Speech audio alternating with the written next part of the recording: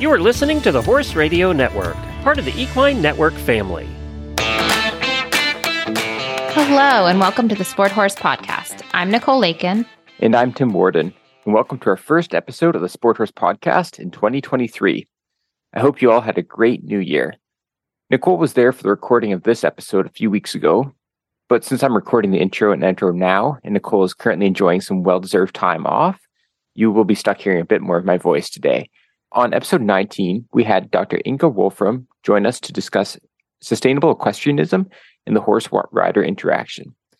Inga is also a sports psychology expert and has written some great articles and even a book on the topic, and I'll include links to some of those in the show notes, which makes her the perfect guest to dive into the topic of sports psychology and some of the important considerations surrounding a rider's mental processing and their performance in the ring. This is an episode that every rider and coach needs to listen to. Inga does a great job of highlighting some issues many riders struggle with and practical solutions to address those issues. I think we all see some things at the competition warm-up or in the ring that leave us guessing a little bit about, is this the best way to prepare athletes for competition? And are there certain things we should be doing maybe in training or with respect to, how we give instruction going into the ring? So this episode covers that, and we hope you find this information really valuable. Dr. Inga Wolfram was recently appointed as Professor of Sustainable Equestrianism at the University of Applied Sciences Van Hal Leeuwenstein in the Netherlands. She holds an MSc in Human and Equine Sports Science and a PhD in rider psychology.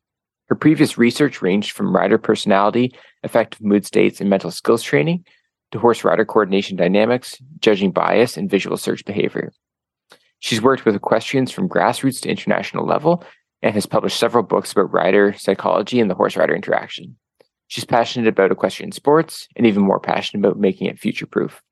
Inga's current research focuses on how the equine sector can transition towards more sustainability and longevity. Hi, Inga. It's so great to have you back again on the Sport Horse Podcast. Hi, Nicole. Hi, Tim. Really great to be back. Awesome. Well, we'll get right into it. We have a great series of videos on a number of sports psychology topics, and we'll definitely provide a link to those in our show notes for everybody listening. What are some of the most common issues that you see in riders, specifically in riders who are competing?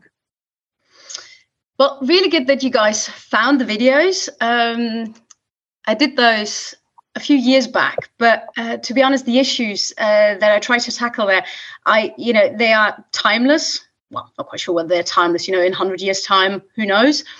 But they are certainly something that I think most riders should, at least have a little look at and see, hey, does this apply to me? So what we're talking about is, there are several mental strategies that you can use as a rider in training, but also in competition.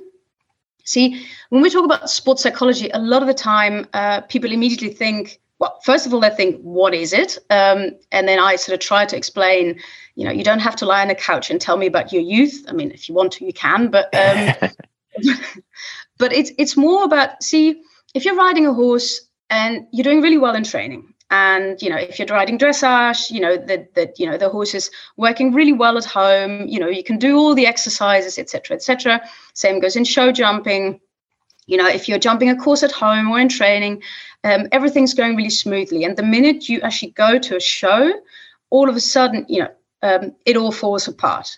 The things that I see most often, or I have seen most often in the past, is that in the warm-up, things still go really well, especially in dressage and show jumping, but we'll get to that in a minute because also, Nicole, I'm quite curious to hear your point of view as a competitor.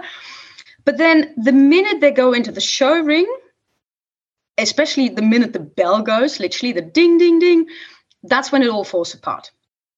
And the reasons why that happens, the reasons behind it, that can be, they vary from rider to rider. But what we quite often see is that, all of a sudden the rider will enter at A. So I'm using dressage as an example, or canter across the starting line, and all of a sudden the rider will kind of sit up, or and you see an ever such slight shift in the rider, and then you also see the shift in the horse. And a lot of the time that's because tension creeps in. And see, the whole horse-rider relationship we talked about during the last show where I was on the show, it's all about communication. And we communicate with our horses through our body.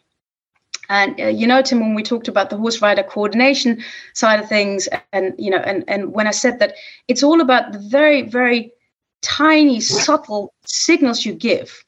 So imagine this. So at home, you train your horse to react to certain tension you have in your hands. And I mean tension now in a positive sense, right? If you imagine the tension in your hands, your legs, your backside, your shoulders on a scale from 0 to 10, with 0, you're completely relaxed, you're falling off your horse because you're so relaxed. With 10, you're almost jumping out of your skin. And then, and if you imagine that, and if you ask yourself in training, hey, what kind of tension do I have in my body? And then you compare that to the tension you have at a competition. If you ask this, most people will admit that their tension in competition is higher. But if we now translate this to what happens then with the horse, because the horse is trained to respond to a certain amount of tension, the cues that we give. So it's all about the horse all of a sudden not understanding what you're trying to ask.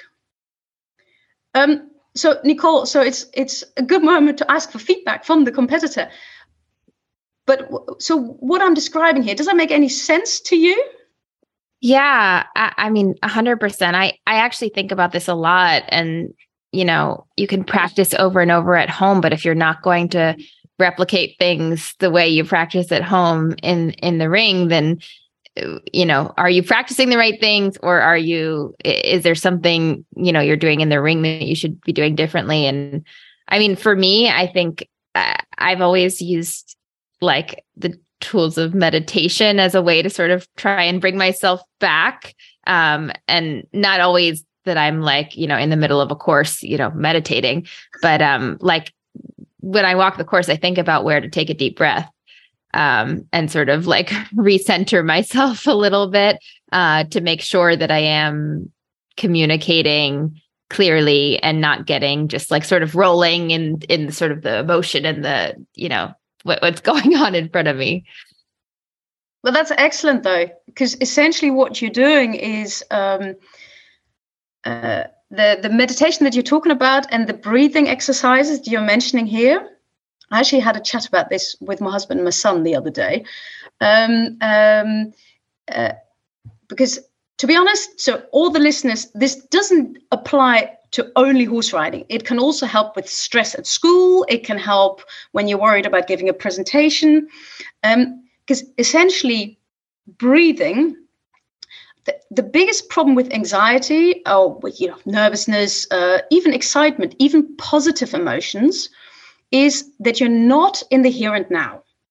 And this is what our horses respond to. Because say you are entering the arena and you're thinking, oh, I really need to go clear, or I really need to, to get that score. What happens is you're already thinking about the future. And depending on how you interpret that future, your body reacts to it through tension, through, as we were just saying, through more muscular tension, shift in a position. But that is different to the thoughts you have when you ride at home. Because when you ride at home, you're much more in the here and now because you're focusing on, okay, now I need to do this exercise, now I need to do that exercise. So that very slight shift in focus at a show already means that you're no longer in the here and now.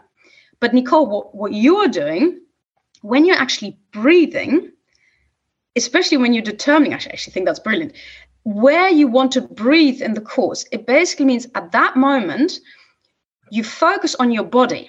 And when you focus on your body through breathing, you don't have time in your head to think about anything else, which means it brings you back to the here and now. It gets you to get back into contact with yourself and with your horse. Because if we only live in our heads, we ignore the feel that the horse might give us. So a simple exercise such as here I'll breathe in or breathe out, preferably both, will help you to get back to the here and now and focus on what you have to do at that moment in time. Namely, focus on what your horse is doing underneath you, focusing on how much tension you've got in your hands. And this very nicely relates back to what I was just saying a minute ago, that try and do this little exercise at home, that when you ride, try and rate yourself. And in the beginning, it's really weird because you don't have any reference. But if you kind of think, okay, 0 is completely relaxed, I can't even stand up because I'm so relaxed, and 10 is, I'm really, really tense. And if you do this for a couple of days, you get a really good grasp as to what your normal level of tension is. And then when you go to a show, try and see what your tension is. And if you feel it's too high, do what Nicole just told us to do. That is breathe in, breathe out. Because at that moment, you actually stop your head from overexcitement. It might already help getting a little bit more relaxation in your shoulders. If you realize that you're far too tense, you can try and deliberately loosen up your shoulders, your knees, sort of dropping your knees. This is something that I myself do quite a lot. When I get tense and excited, which happens quite a lot, I tend to get very tense on my inner thighs, and then my knee comes up. But that basically means that my horse will feel that through the saddle, which is a good thing, because obviously this is also how he reacts to my aids. But then what I then do, I try and sort of loosen up by kind of opening my inner leg. And so my leg will lengthen again and my seat becomes softer. And all of this is related to first realizing, hey, how do I react to this situation? Well, that's really, really fascinating, Inga. It's really, really cool to hear your perspective on this. And just circling back to one thing you said towards the start, which I thought really interesting, about how, like, as soon as that bell goes or as soon as they enter the ring, there's that little bit of a change in the psyche. And I think a lot of times it comes, as you say, because people are trying to do something special, right? It's sort of that, like, okay, you're now competing, like, and really the goal is to just replicate what you do in training over and over, to view competition as another training session, right? But it reminds me of an individual who will remain nameless, but at the World Championships this summer in Denmark, there was a team coach who was putting out all these press releases about their athletes and sort of saying, like, oh, we're going to do something really special here. Like, everything's been going so well, blah, blah, blah. And then as soon as, and like, I remember like reading these and I was just texting my friends and being like, I guarantee this is going to blow up. Like, it is just like kind of coaching 101 not to do that. Right. And then it inevitably blows up and he puts out press releases sort of condemning the athletes. And you're just like, dear God, but like, just talk, like, I'm curious to hear your thoughts about like the importance of the external input as well. Cause I think a lot of coaches, they perceive it as, oh, I just want to do the best for my athletes and I'm motivating them, versus like they're actually causing just an absolute cluster of issues. Right. So I'm just really curious to hear your feedback on the external input that does come in from parents and coaches and sort of so on. See, now, Tim, I thought you were already moving on to my most favorite topic, which I told you before the show. So I'm going to try and work that in a second, because it's actually very closely related to this, and not because I want it to be. Okay, so first of all, yes. See, there are some athletes out there who might be able to cope with that kind of pressure. There are some athletes out there who perform really well when it's being piled on like this. But generally, those individuals are rare, because essentially you need to be a super cool character to be able to cope with this. Because so for a coach, while I appreciate that, and while I totally understand where this is kind of coming from, because we also see it in other sports, right? We see it in, so the hype that's being created surrounding the athletes, we see this in other sports. But the thing that makes our sport different, I'm quite sure that most listeners, and probably you guys, oh, there she goes again. But it's what separates us is we've got another living being that we are communicating with. And that living being doesn't have a clue what that coach might have said. So that basically means that, and again, it also links back to what I just said. See, if you're creating pressure through building up the excitement, if you are a runner, say, that pressure might be useful because you're actually sort of making your muscles as tight as springs, and you might, that extra adrenaline might make you run even faster if you're also able to, keep in the stride, etc.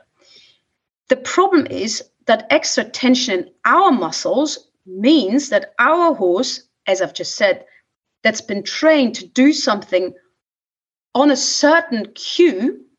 And I think this is so essential for every rider to realize that our horses are so sensitive they can feel a fly on their back. That basically means that if we shift even very slightly, and unfortunately our listeners can't see this, I'm sort of kind of tightening my hands here, and we're doing this through Teams, so Tim and Nicole, they can, oh no, you can't see my hands. Now you can.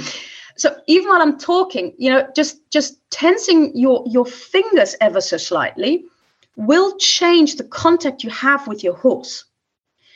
The horse doesn't know your coach has just put that out. So the horse will react, okay, she wants me to do more of a half hold. Especially seeing that at that level, these horses are so super sensitive because they've been bred like this, because they cannot perform at that level if they're not mega sensitive. So even a very slight change that might even be imperceptible to us, the horse will feel. And that basically means, because they're so clever, they will react to it. But what you then get, the rider might not realize this, that all of a sudden it feels slightly different. So the horse all of a sudden reacts, and the rider goes, yeah, but what's he doing? So the rider will all of a sudden get insecure because he or she doesn't get the response he or she expects from the horse, will get angry, scared, etc. And you get this whole vicious cycle where then the rider reacts perhaps a little bit more sharply. Now, say, for example, because this is what we see so much in competition, that ding, ding, ding, the bell goes, especially in dressage, that all of a sudden, they sit up, and it's just, to the listeners who might be listening, and please only do this if you're safe and not doing anything scary. If you're, imagine you're now sitting on your chair, and the bell goes, and you just sit up ever so slightly. You'll notice how all of a sudden your elbows will push into your body. You'll kind of tighten your muscles ever so slightly. And you can imagine the horse coming slightly more back towards you. And you're thinking, what's he doing now? So what you might do, you'll give more leg, right? So what the horse will do, the horse might shoot forward because it'll go, why are you giving this leg aid now? So can you see how this whole vicious circle reacts? So while I understand that a coach might want to, kind of build up their team, first of all, they need to check whether the team is okay with this, and not just one team member, but the whole team. Because it'll also, because perhaps someone on the team can deal with it, but can the rest? And the next thing is to also talk with the athletes as to how they cope, how they might be able to cope with the pressure that they might feel also on the day. Because athletes might say in advance, oh, yeah, just do that, I'll be able to cope. But then they come to the big show, and all of a sudden the atmosphere will be so overwhelming that they might not be able to handle the pressure. So if a coach thinks in terms to gain sponsors, I don't know, this might be the way forward, they also need to discuss a strategy as to how to cope.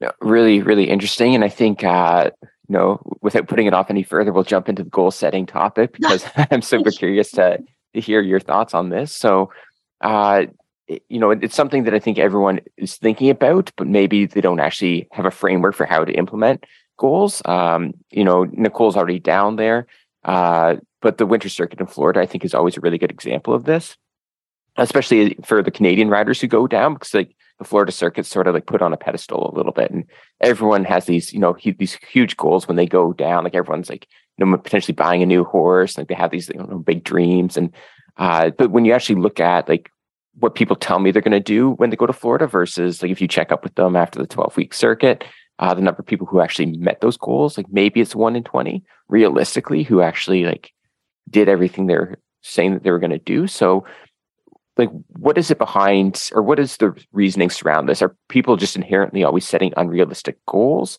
or is it that they're not, the goal may be realistic, but they don't actually have a map of how to achieve it and sort of hitting milestones? Or I'm just really curious to hear your take on it. Both. Oh no, you probably want more than that, right? No, sorry. Okay, just another question first. What kind of goals and obviously you don't have to, tell them more generally, but can you give me a bit of an example, just because now I'm curious?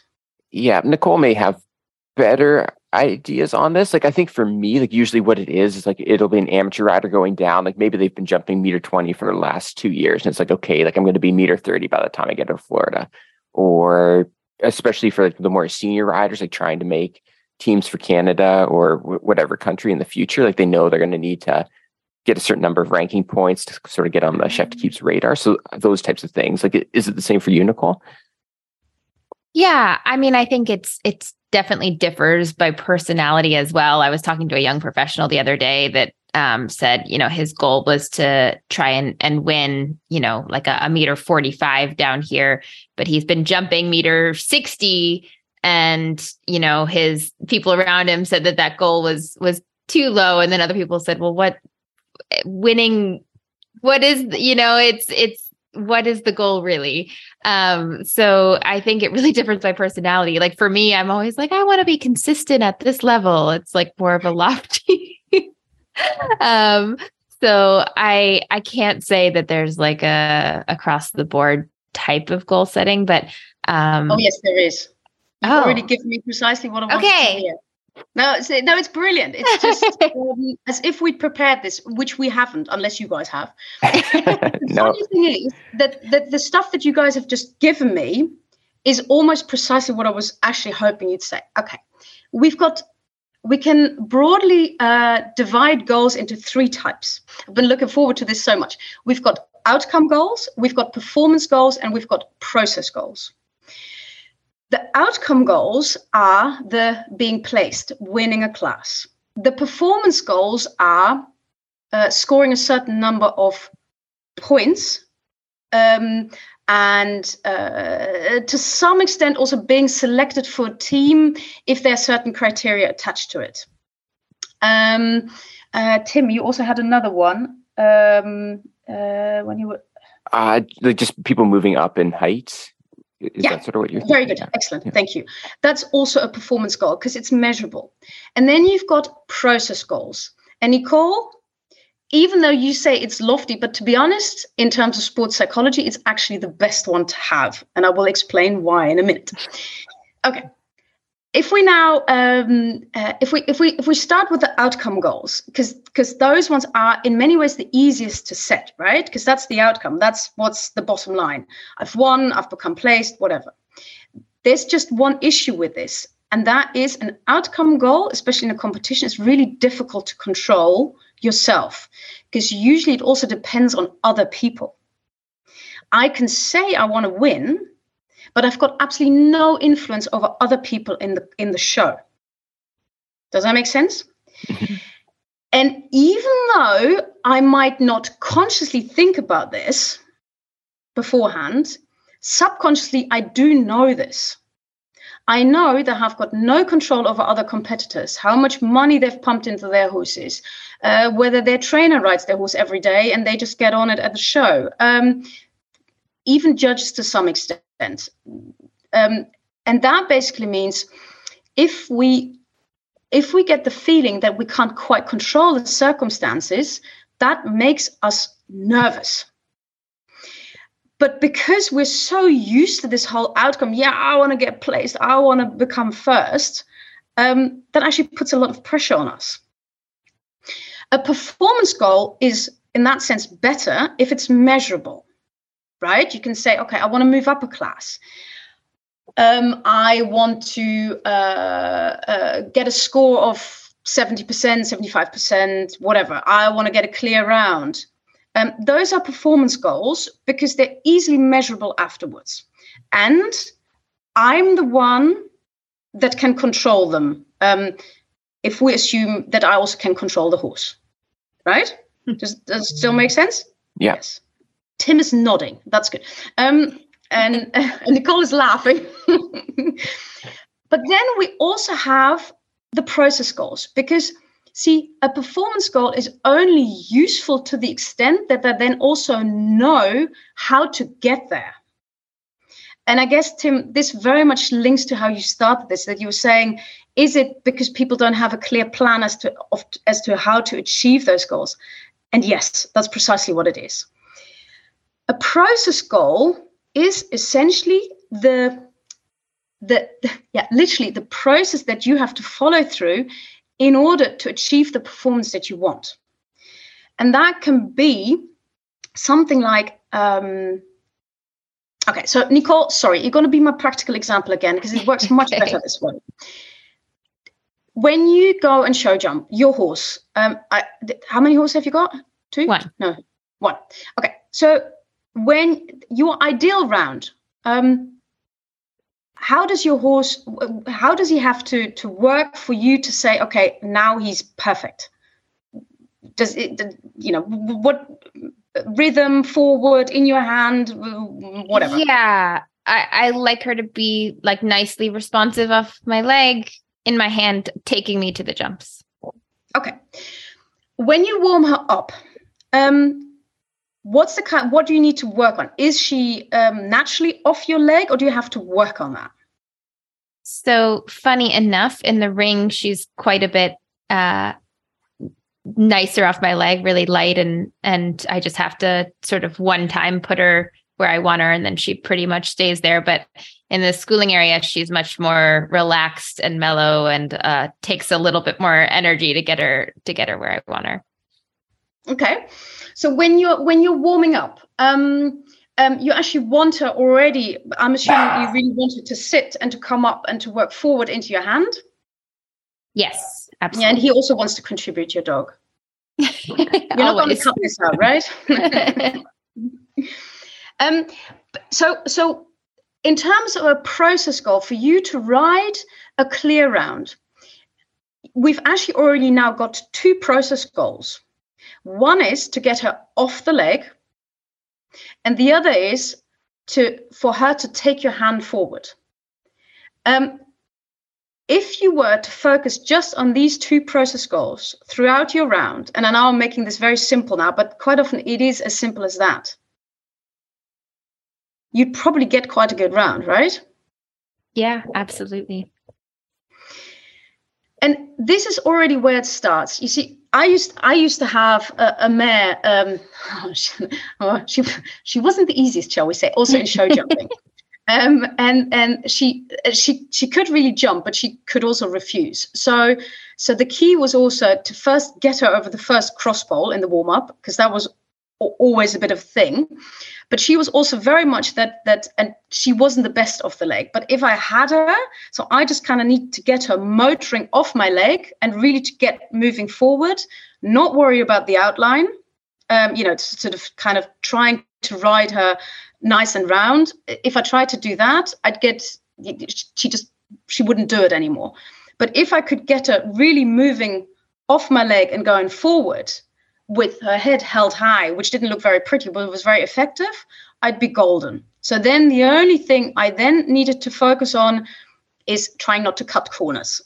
So that was my biggest challenge. I'm not very good at riding straight at fences. I'm the first one to admit. I'm always looking for shortcuts. No. So if I made sure that I focused on getting her off my leg into my hand, and then once I entered the course, focusing on really riding my lines, I'd get a clear round. And so I can set myself a performance goal saying, hey, I want a clear round, but the key is then to split that into which process goals I have to have. And that applies to literally any discipline. to dressage, what do I need to do to make sure that my horse responds? And of course, you can make it as complex as you want, but I try to advise for people to really think about what are the 2, maximum 3 process goals that you think you need to do to get your horse working as well he or she has to, and write that. And then afterwards, evaluate how you did. And Tim, now we're actually getting to the next part. So let's assume riders have done this, right? So they've set themselves performance goals, and then they've set themselves process goals. And then they go in, and obviously, you've got these wonderful shows that go on for 2 weeks, where people can actually repeat what they're doing, which gives an amazing opportunity to really practice your goal setting skill. But what I quite often see is 2 things. A, they go in and they try to do the process goal thing, but it doesn't work, and then they give up. And then you need to ask yourself, is it because the process goals weren't any good, or is it because you didn't quite manage to follow through? If you say, well, I did follow through, but I still didn't get the result, you need to ask yourself, hey, do I perhaps need to focus on something else? But perhaps you also didn't quite make it work, right? Because you thought, okay, the horse, I wanted for my horse to be on the leg, but my horse wasn't.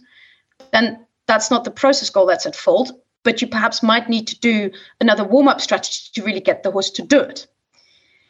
So once you've done your round, it's really good to sort of think back retrospectively, hey, what have I done?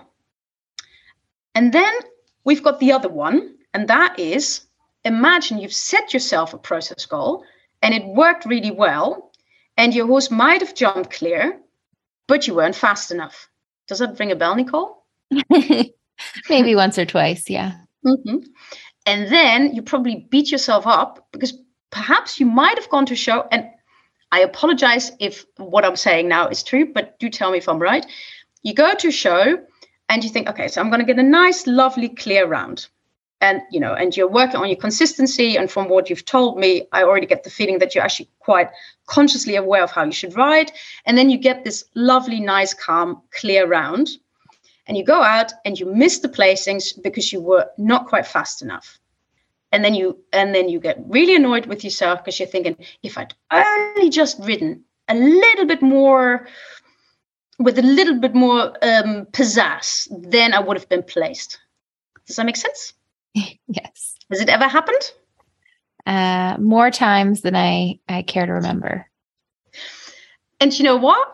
This is possibly, in addition to not being able to set goals, the most common mistake.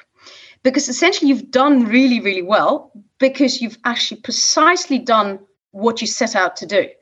The fact that it worked so well, that you've done really well, but you didn't actually focus on also being fast enough is actually no. So what I see is that people actually change their goals after they've gone in. And what that does, it actually undermines confidence. So the biggest tip to all the listeners and to Nicole is to make sure that set yourself goals, and if you actually achieve them, be really pleased with yourself and just readjust them ever so slightly for the next time, because then you know that they work. And if you're saying, okay, but now I know how to ride my horse so he's nice and relaxed and he's in his rhythm, I actually think I can step on the gas a little bit, then do that, but incorporate it. Really, really interesting. And I feel like every time we have a guest on the podcast, it circles into many, many different things, right? But I think that like one of the challenges with our sport, and we've chatted about it in a few different ways, like whether it's like training programs or like fitness tracking and so on, is that in our sport, no one tends to write stuff down. Like it's just like a bit of a virus in our community for whatever reason, like whether it's a training program or like making really diligent notes about what the veterinarian is giving on feedback at different like checkups or sort of whatever. But it sounds like here again, like it's very relevant, because I think that like in most sports, the coaches are pretty good about putting out like a training program for maybe the next 3-4 months, and they have like very clear objectives, like it's written on top of the paper, and everything, a little bit like you're saying, like everything works towards achieving these objectives, which are more process based. And then you take care of the process, and the results will follow. Don't worry about it.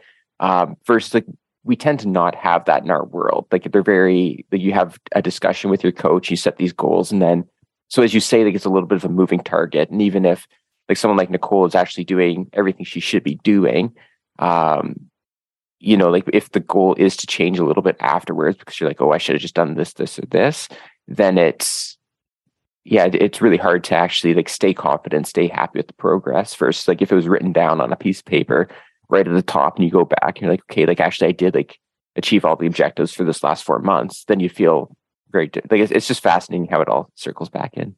Yeah, it's very true.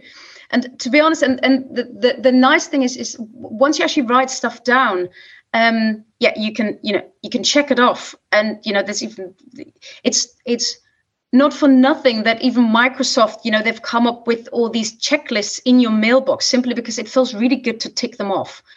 We people like this. But it also means that the minute you write it down, and Tim, this is exactly what you were just saying, then it's not quite set in stone, but almost. It becomes real, and it makes it much harder also to shift the goals. See, and if coaches are very diligent and they're getting much more professional, but because if you're already, no, not because, but when you're already putting all the effort into making a training program, it's actually very simple to also set a few competitive goals on what you want to achieve for each show, because there's an additional side effect to this. Sometimes the pressure can cause us to lose focus during a show. We might get overwhelmed. We started with the whole press release stuff, and our heads there might sort of take off a life of their own, and they might think about all the things. Oh my God! And the sponsors will watch, and my mother will watch, and what will they all think of me? If you've set goals, very simple goals, it helps your brain to focus on something rather than fixate on the negative thoughts. Again, it takes a little bit of training because you kind of literally need to say to your brain, okay, stop now faffing about whatever it is you're worried about. Focus on that thing that we've been talking about. But that only works if you know what you're supposed to be focusing on. So you actually literally need to come up with some taglines. So Nicole, in your case, off the leg or light off the leg or whatever, and into my hand. And then you can get, and even if you then might get really worried, I don't know whether you do, but somebody might be watching where you're thinking, oh, I really need to impress them. Then you can go, no, off my leg, into my hand. And it's really simple. And our brains, they like simple stuff to hold on to. So this can also serve as a bit of as an anchor.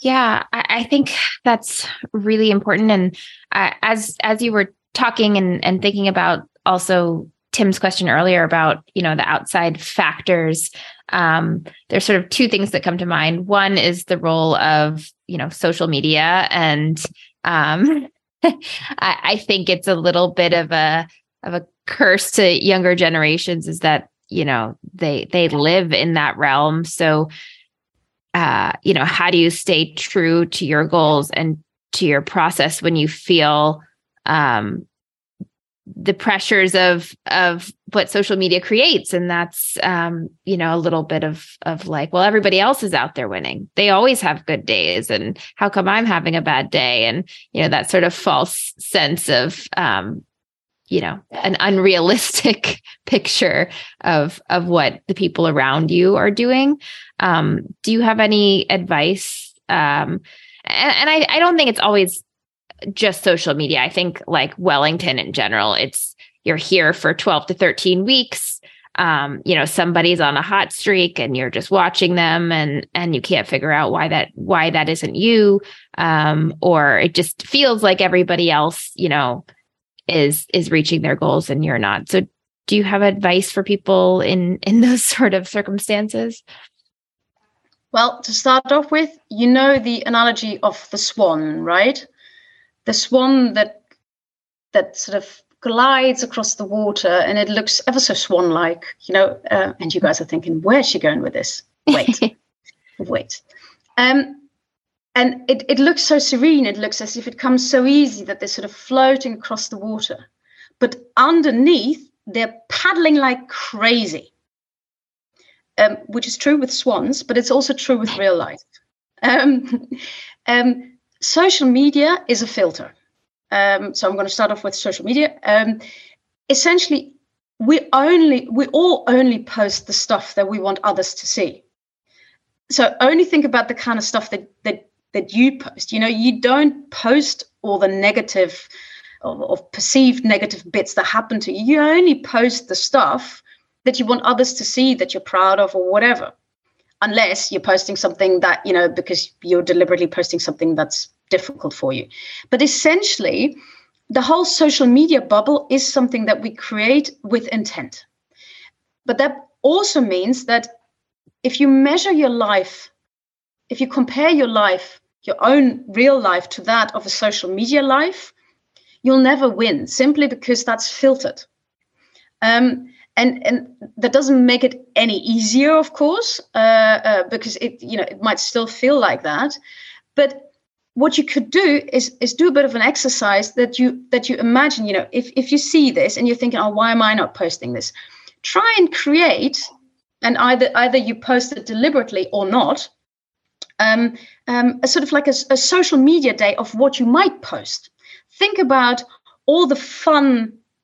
All the fun posts that you might create of your successful day. How might you rewrite your own day? And you don't have to post that, but just to give you an idea of, hey, if I rephrased it and reframed it, what might it look like? So this is all about putting it into perspective. But at the same time, well, and this is much easier said than done, it's also important to try and not focus so much on comparing yourself to others, but focus on what are your own strengths. Unfortunately, we live in a world that, even though we pay lip service to, oh yeah, you need to work on, you need to rely on your strength.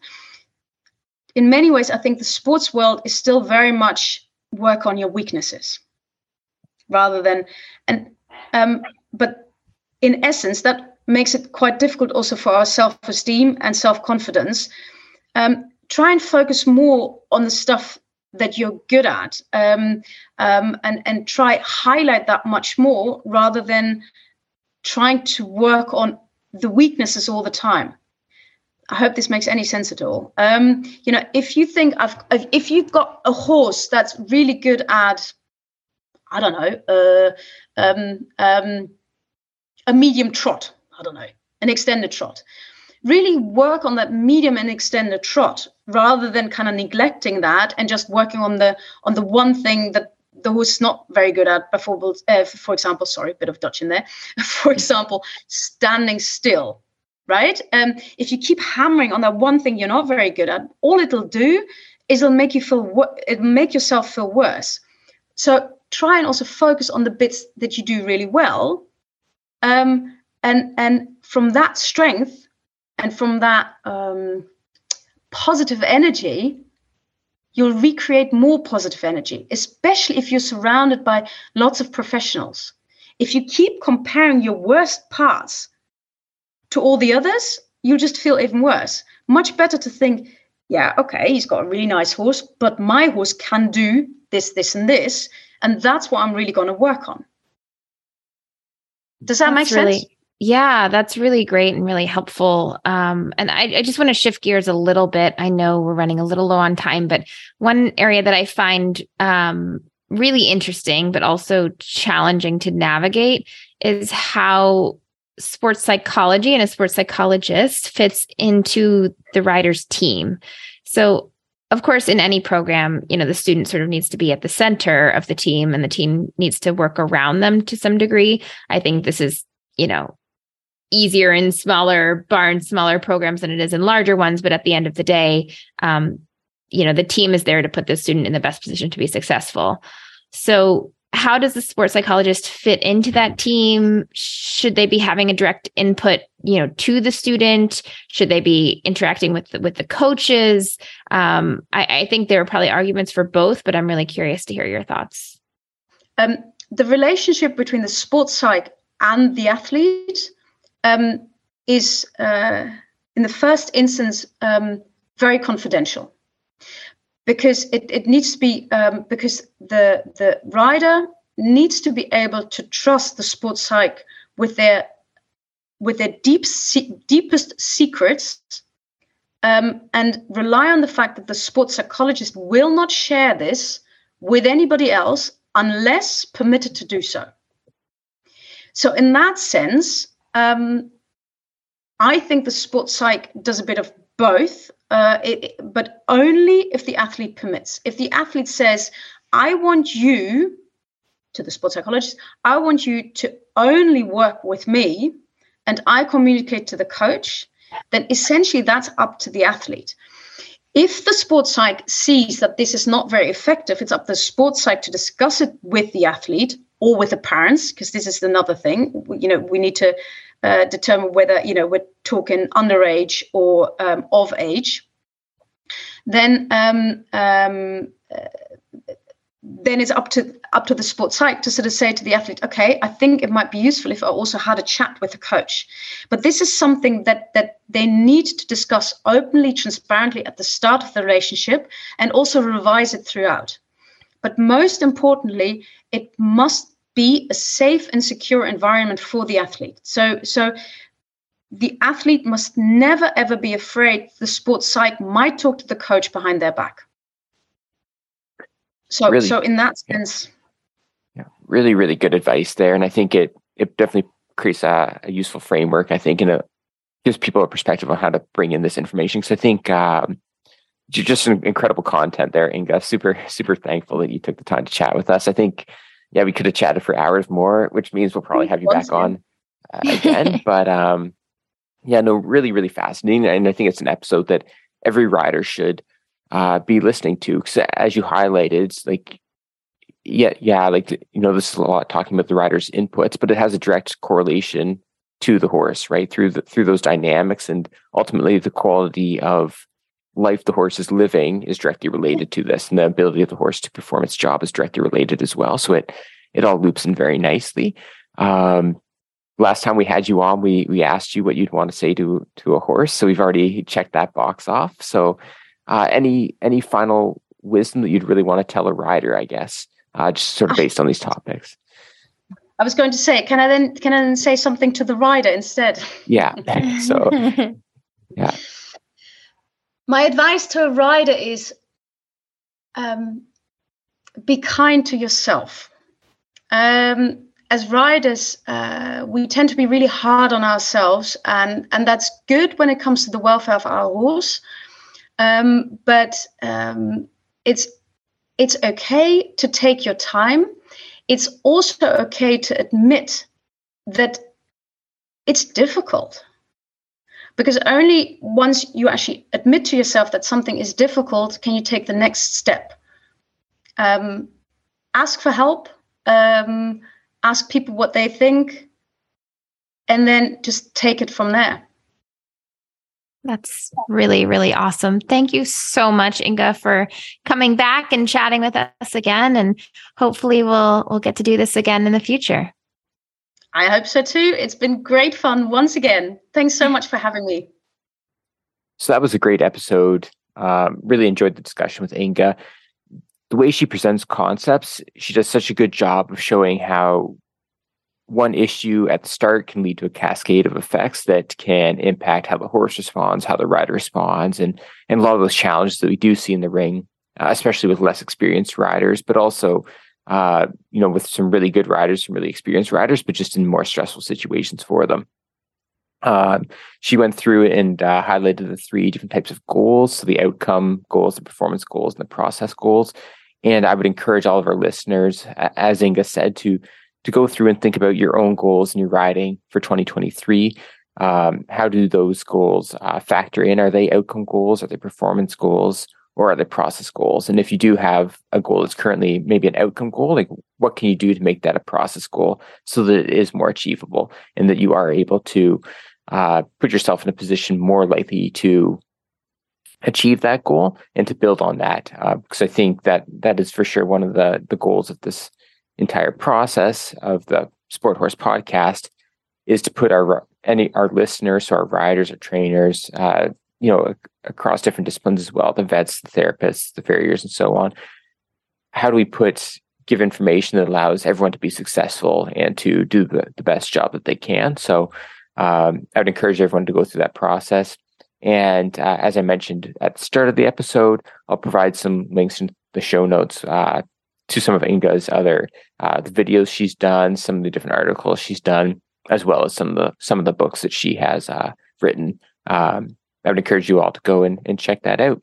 You can find the links to today's guest and the show notes at www.sporthorsepodcast.com. You can also follow us on Instagram at Sport Horse Series and on Facebook at Sport Horse Series as well. We also hope that you'll take a minute to like and review the podcast on Apple Podcasts, Spotify, wherever you're listening. It helps other people to find the podcast. So we really appreciate if you could just take a few minutes to do that. Also, following us will make sure that you never miss an episode. We release episodes twice a month on the 10th and the 25th. And following us will make sure that you will get the news first as soon as it's released. You can have all 20 plus shows of the Horse Radio Network with you wherever you go with our free app for iPhone and Android. Just go to the App Store and search Horse Radio Network. As always, oh shoot, what is my closing line? Yeah, I was actually waiting to see if you're going to do sport horses or just horses happy and healthy. Here's to keeping your horses happy and healthy.